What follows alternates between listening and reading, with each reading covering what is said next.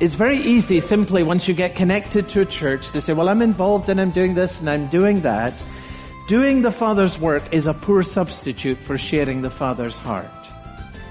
Welcome to Open the Bible with Pastor Colin Smith. And Colin, some of us may already feel a bit convicted. We put such an emphasis on serving in the church that sometimes we lose sight of why we serve and who we serve. Yeah, that's right. And it is very important to emphasize serving. That's a right thing. I mean, a person who really loves the Lord is going to serve him. But we're looking at Joseph's brothers here, and they worked for the Father, and yet they hated the dearly loved Son. Now that tells us something, that merely being involved in ministry isn't in itself a proof of having a good heart. And so there's a great deal for us to learn from the brothers here. Intimacy with God comes before activity for God. And when we get busy in serving the Lord, it's really important to be able to take a time out and to take a check. Now, wait a minute, I'm serving my God and my Father, and the reason I'm serving him is because I love his dearly loved Son, Jesus Christ. We can't wait to get into this, so let's open our Bibles to Genesis chapter 37 and begin this message, Hated and Despised. Here's Pastor Colin. We're continuing our series on the life of Joseph, and last week we were introduced to him as the loved and favored son. Today we're going to see how he was hated and despised by his brothers. And the point of the story, and the reason that it's in the Bible, is that, of course, the whole Bible is the story of a son who is loved and favored by God the Father and was hated and despised in the world. And so we're going to see throughout this series floodlights on Jesus Christ. And that is the very reason why this story and all the stories are there in the Old Testament scriptures. But we're also taking hold of this wonderful truth, that when we are in Christ, a Christian, a person who has faith in the Lord Jesus, the New Testament says is a person who's in Christ. When we are in Christ, what is true of him in real measure becomes true of us. And what that means is that the love and the favor of the Father is upon all those who are in Christ. And it is also true that the experience of being hated and despised and rejected within the world in some measure will also be true of those who are in Christ, that what he experienced as the beloved Son of the Father, as he came into the world, will also in some sense be true of us when we are in him. And that's why we've called the series Snapshots of a Godly Life. Because this is giving to us a glimpse of Jesus who calls us to this godly life, and also of the life to which he calls us. Now, we saw last time that God spoke in a remarkable way through dreams to this man Joseph. And they came to him with all the force of the Word of God itself. And so Joseph told his dreams to his brothers. What else could he do? It was the Word of God. He spoke the Word of God to them. And we saw already last time that they did not receive this well. Speaking the Word of God proved costly for Joseph. And speaking the Word of God in this world today will prove costly for God's people around the world still. How costly it was is what we're going to see in the story today. And I hope you'll have your Bible open at Genesis and chapter 37. Genesis and chapter 37.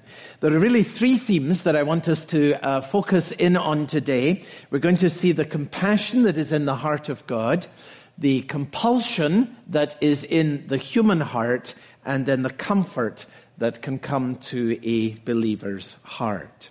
So first then, Genesis 37, we're beginning at verse 12, the compassion that is in the heart of God. And we're told here that these brothers, who we got to know last week, went to pasture their father's flock near Shechem. Near Shechem. Now, it's very interesting that these brothers, who were living in quiet rebellion against God, are still involved in the Father's work. They're resisting and rejecting the Word of God, that Joseph is going to be exalted. And yet here they are doing the Father's work, attending to the Father's flock. And if you had met them, they would have said to them, what are you doing? They would have said, well, we're doing the Father's work. We're caring for the Father's flock. We are about our Father's business. They're doing the Father's work, but obviously they do not share the Father's heart. They're rather like the elder brother. Remember in the story of the prodigal son. And he's the one that's always doing the good work for the Father, but the heart of the Father is not in him. Actually, he's really resistant to the Father and resentful towards him. And always remember this, that we draw from this point right at the beginning of the story, that doing the Father's work is a poor substitute for sharing the Father's heart. It's very easy simply once you get connected to a church to say, well, I'm involved and I'm doing this and I'm doing that. Simply doing the Father's work is a poor substitute for sharing the Father's heart. These brothers who were very, very far from being right with God at this point in the story, nonetheless were doing the Father's work. And what I want you to see today is the love of the Father for these rebel sons. Remember, we saw last time that the sons had made Jacob's name stink in the land. That's what Jacob says. You made my name stink. But Jacob does not then cut them off. He loves them. He cares about them. And he seeks their good, even though they have acted in such ways as have brought shame upon him. And the love of the Father and also of the Son are very, very clearly seen in this part of the story. See what's there. First, there's the love that sends. Verse 13, Israel, that's Jacob, said to Joseph, are not your brothers pasturing the flock at Shechem? Come, I will send you to them. Now, the very fact that the brothers were pasturing at Shechem would have given Jacob reason to be concerned about them.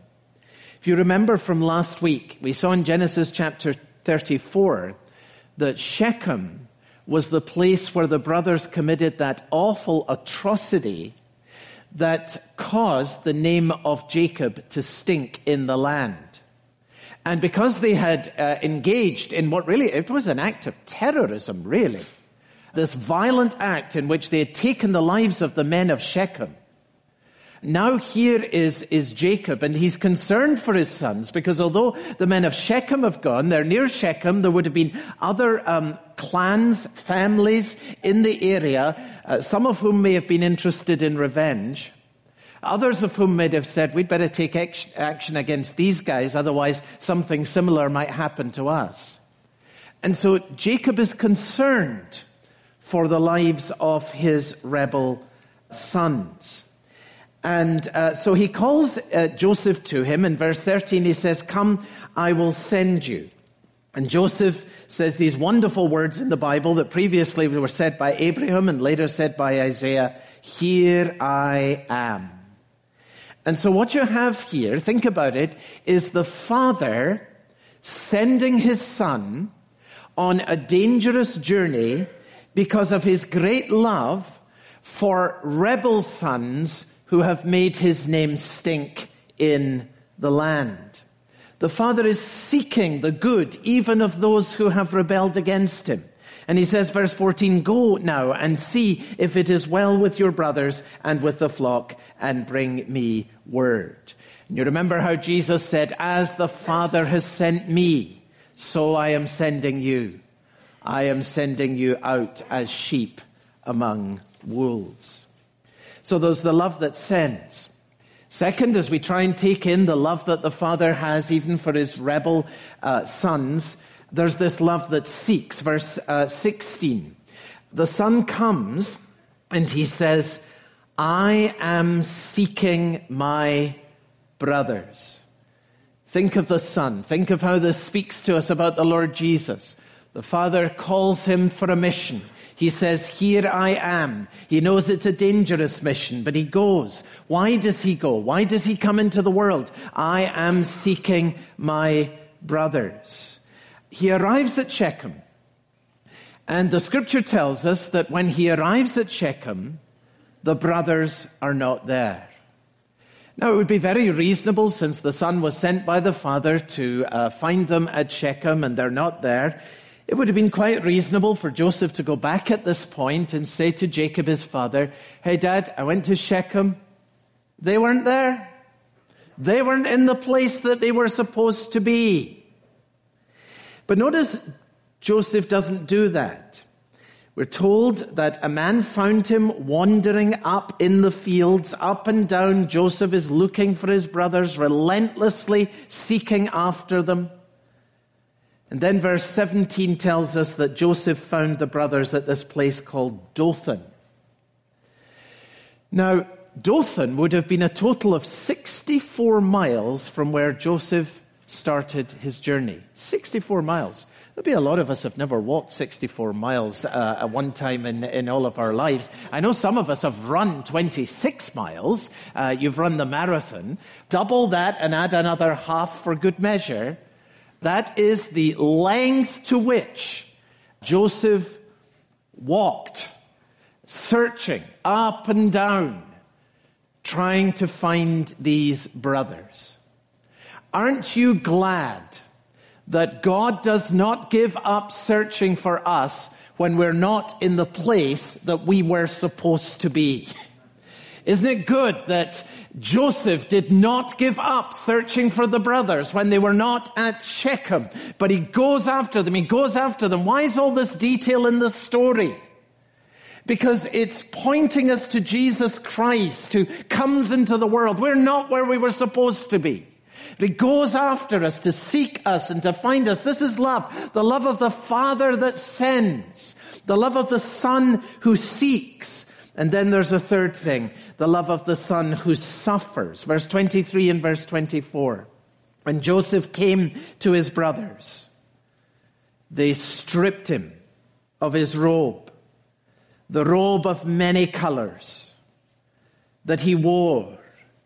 And they took him and they threw him in a pit. You can't read this story without thinking about the purple robe that was worn by our Lord and Savior Jesus Christ. And how that was stripped from his back. And how they gambled for it after he had been scourged and after he had been crucified. And in the story, just a little later on, you get another snapshot of the degree to which Joseph suffered that again points us forward to the Lord Jesus here. It's in Genesis 42 and verse 21. The brothers are reflecting on what happened on that day where they were so cruel to Joseph. And they say in that verse, in truth, we are guilty concerning our brother in that we saw the distress of his soul when he begged us and we did not listen. So here are the brothers. After the event, they're looking back and they're saying, we saw the distress of his soul. The distress of his soul. Doesn't that make you think about Jesus when he's in the Garden of Gethsemane and he says, my soul is overwhelmed with sorrow. That's what the love of God cost. The love that sends, the love that seeks, the love that suffers. And Joseph begging, picture him in the pit, and there's no mercy. He calls out and no one answers. My God, why have you forsaken me? Here's Jesus. He's come out of the protection of the Father's house. And he suffers in agony, and no one hears his cries. The love of God, Father, Son, compassion. And it's while we were still sinners that Christ died for us. He does this for us while we have absolutely no interest in him. Why? Because he is love. That's the first great theme for us to see. Whoever you are, whatever you have done, however far you are from God, there is love in the heart of the Father, and there is love in the heart of the Son for you today. And God reaches out to you in love. You're listening to Open the Bible with Pastor Colin Smith and a message called Hated and Despised. It's part of our series Snapshots of a Godly Life, where we're taking a look at the life of Joseph.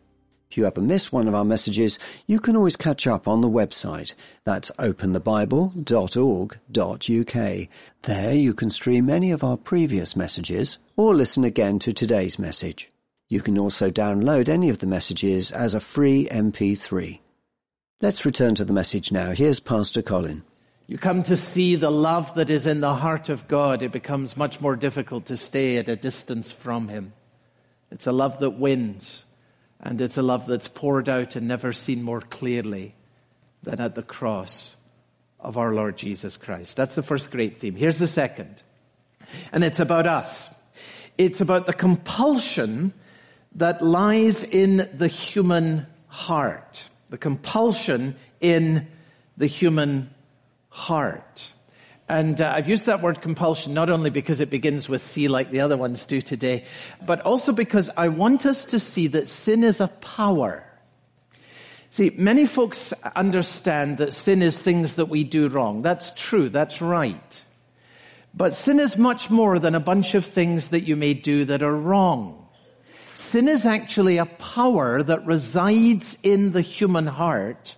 Apart from the grace of God, we'll never prevail over it.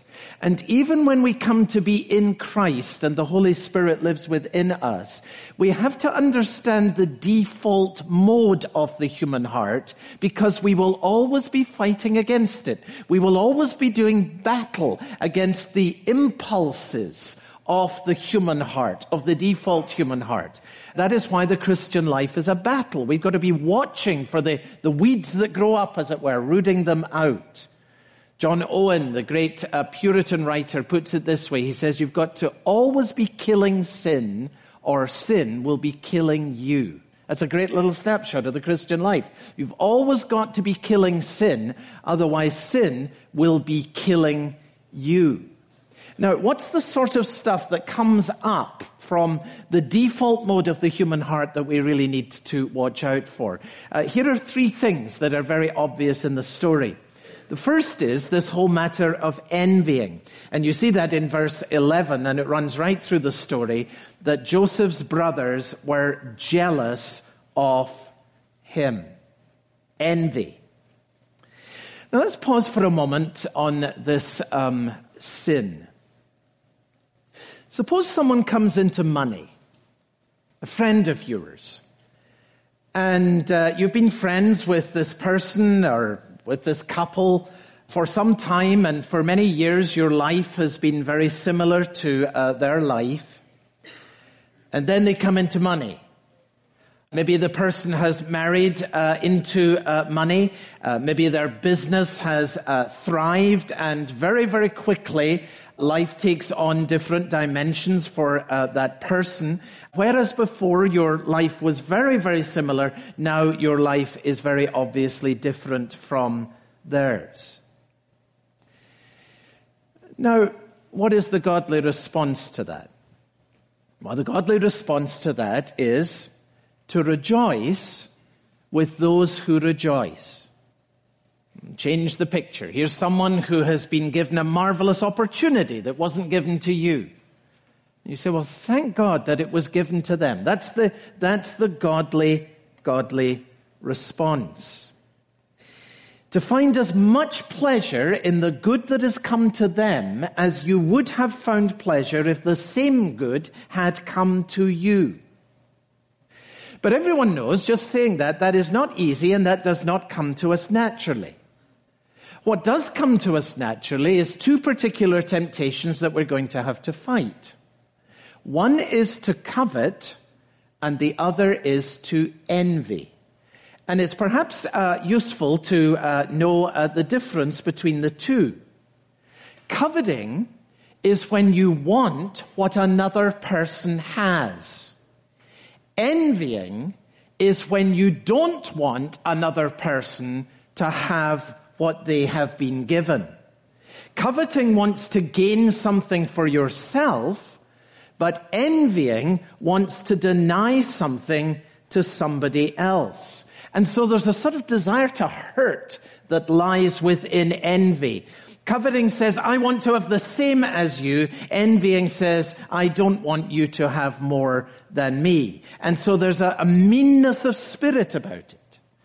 And that is why the Bible says in the book of Proverbs and chapter 14 and verse 30 that envy rots the bones. Isn't that a phrase? Envy will rot your bones. It'll eat you out from the inside because of the meanness of spirit that is at the very heart of this particular disease of the soul. Now, Joseph's brothers would have been very happy if he had remained their equal. But God has said that Joseph will be lifted up, and they don't want him to have that. It's not that they're saying we must be lifted up. That would be covetousness. It's simply that we're saying we don't want you lifted up. And that's the nature of envy. So, by the way, if God blesses you, if God prospers you, if God causes your ministry to advance, if God's blessing is particularly upon your family, don't be surprised if others may envy you. Rejoicing with those who rejoice is a very rare grace in a selfish world. And that's one more reason why we ought all the more to seek to cultivate it in our lives. Because very, very few people have the grace of doing this well, to genuinely rejoice with those who rejoice. Now, the sin of envy is actually, and you'll see this when you see what envy is, it actually lies at the root of so much resentment to God that lurks in the human heart. See, think God has said of his beloved Son that he will be exalted, that every knee will bow before him. And the envy that is the default mode of the human heart isn't so much saying, oh, that ought to be me. It's saying it shouldn't be him. We don't want to give that position to Jesus. We don't want him to have that. We will not have this man to reign over us. It's the default mode of the human heart. We're going to pause the message here. You've been listening to Pastor Colin Smith and Open the Bible with the message Hated and Despised, part of the series Snapshots of a Godly Life. We're on chapter 37 of Genesis today. We'll continue this message on our next broadcast. I hope you'll join us then. Open the Bible is only able to come to you as a result of your generosity in supporting the work. This month, if you're able to commit to a donation of £5 or more, we'd like to send you a free copy of a book. The book is called Holiness, and it's by J.C. Ryle. Colin, I know this is one of your favourite books. What makes this book, Holiness, so unique? One of my all-time favourite books, and the reason for this is that there are some books that just help you make sense of your own experience as a Christian. And that's what this book, Holiness, has done for me. On the one hand, the scripture tells us that being justified by faith, we have peace with God. And on the other hand, we all know as Christian believers that having peace with God, we're also involved in a fight. We're in a battle against the temptations that we face and find in our own flesh. And the Bible says without holiness, we will not see the Lord. So how in the world do you hold these two things together? And what has been so helpful to me in this book is that Ryle shows how you hold these two things together. He actually says straight up that a Christian is a person who is at peace and in conflict at the same time. And yet you can tell a real Christian as much by his conflict, that is his own inner conflict with sin and temptation, as you can by his peace. Now, that begins to open up a whole world of understanding as to what Christian experience is really like. So I go back still to this book again and again. I quote from Ryle many, many times. It's been one of the great sources of biblical wisdom in my life, and it's just a joy to be able to share this book with our audience this month. It's called Holiness, written by J.C. Ryle, and it's our gift to you this month for supporting Open the Bible with a donation of £5 or more. And starting this week on the Open the Bible website, you can hear Sue McLeish reading Pastor Colin Smith's Daily Devotional. A fresh reading every day. It's a great way to start the day. For Open the Bible and Pastor Colin Smith, I'm David Pick, and I hope you'll join us again next time. Open the Bible is a listener-supported production. What is the effect of a pattern of repeated sin on the human heart and on the conscience? Find out next time on Open the Bible.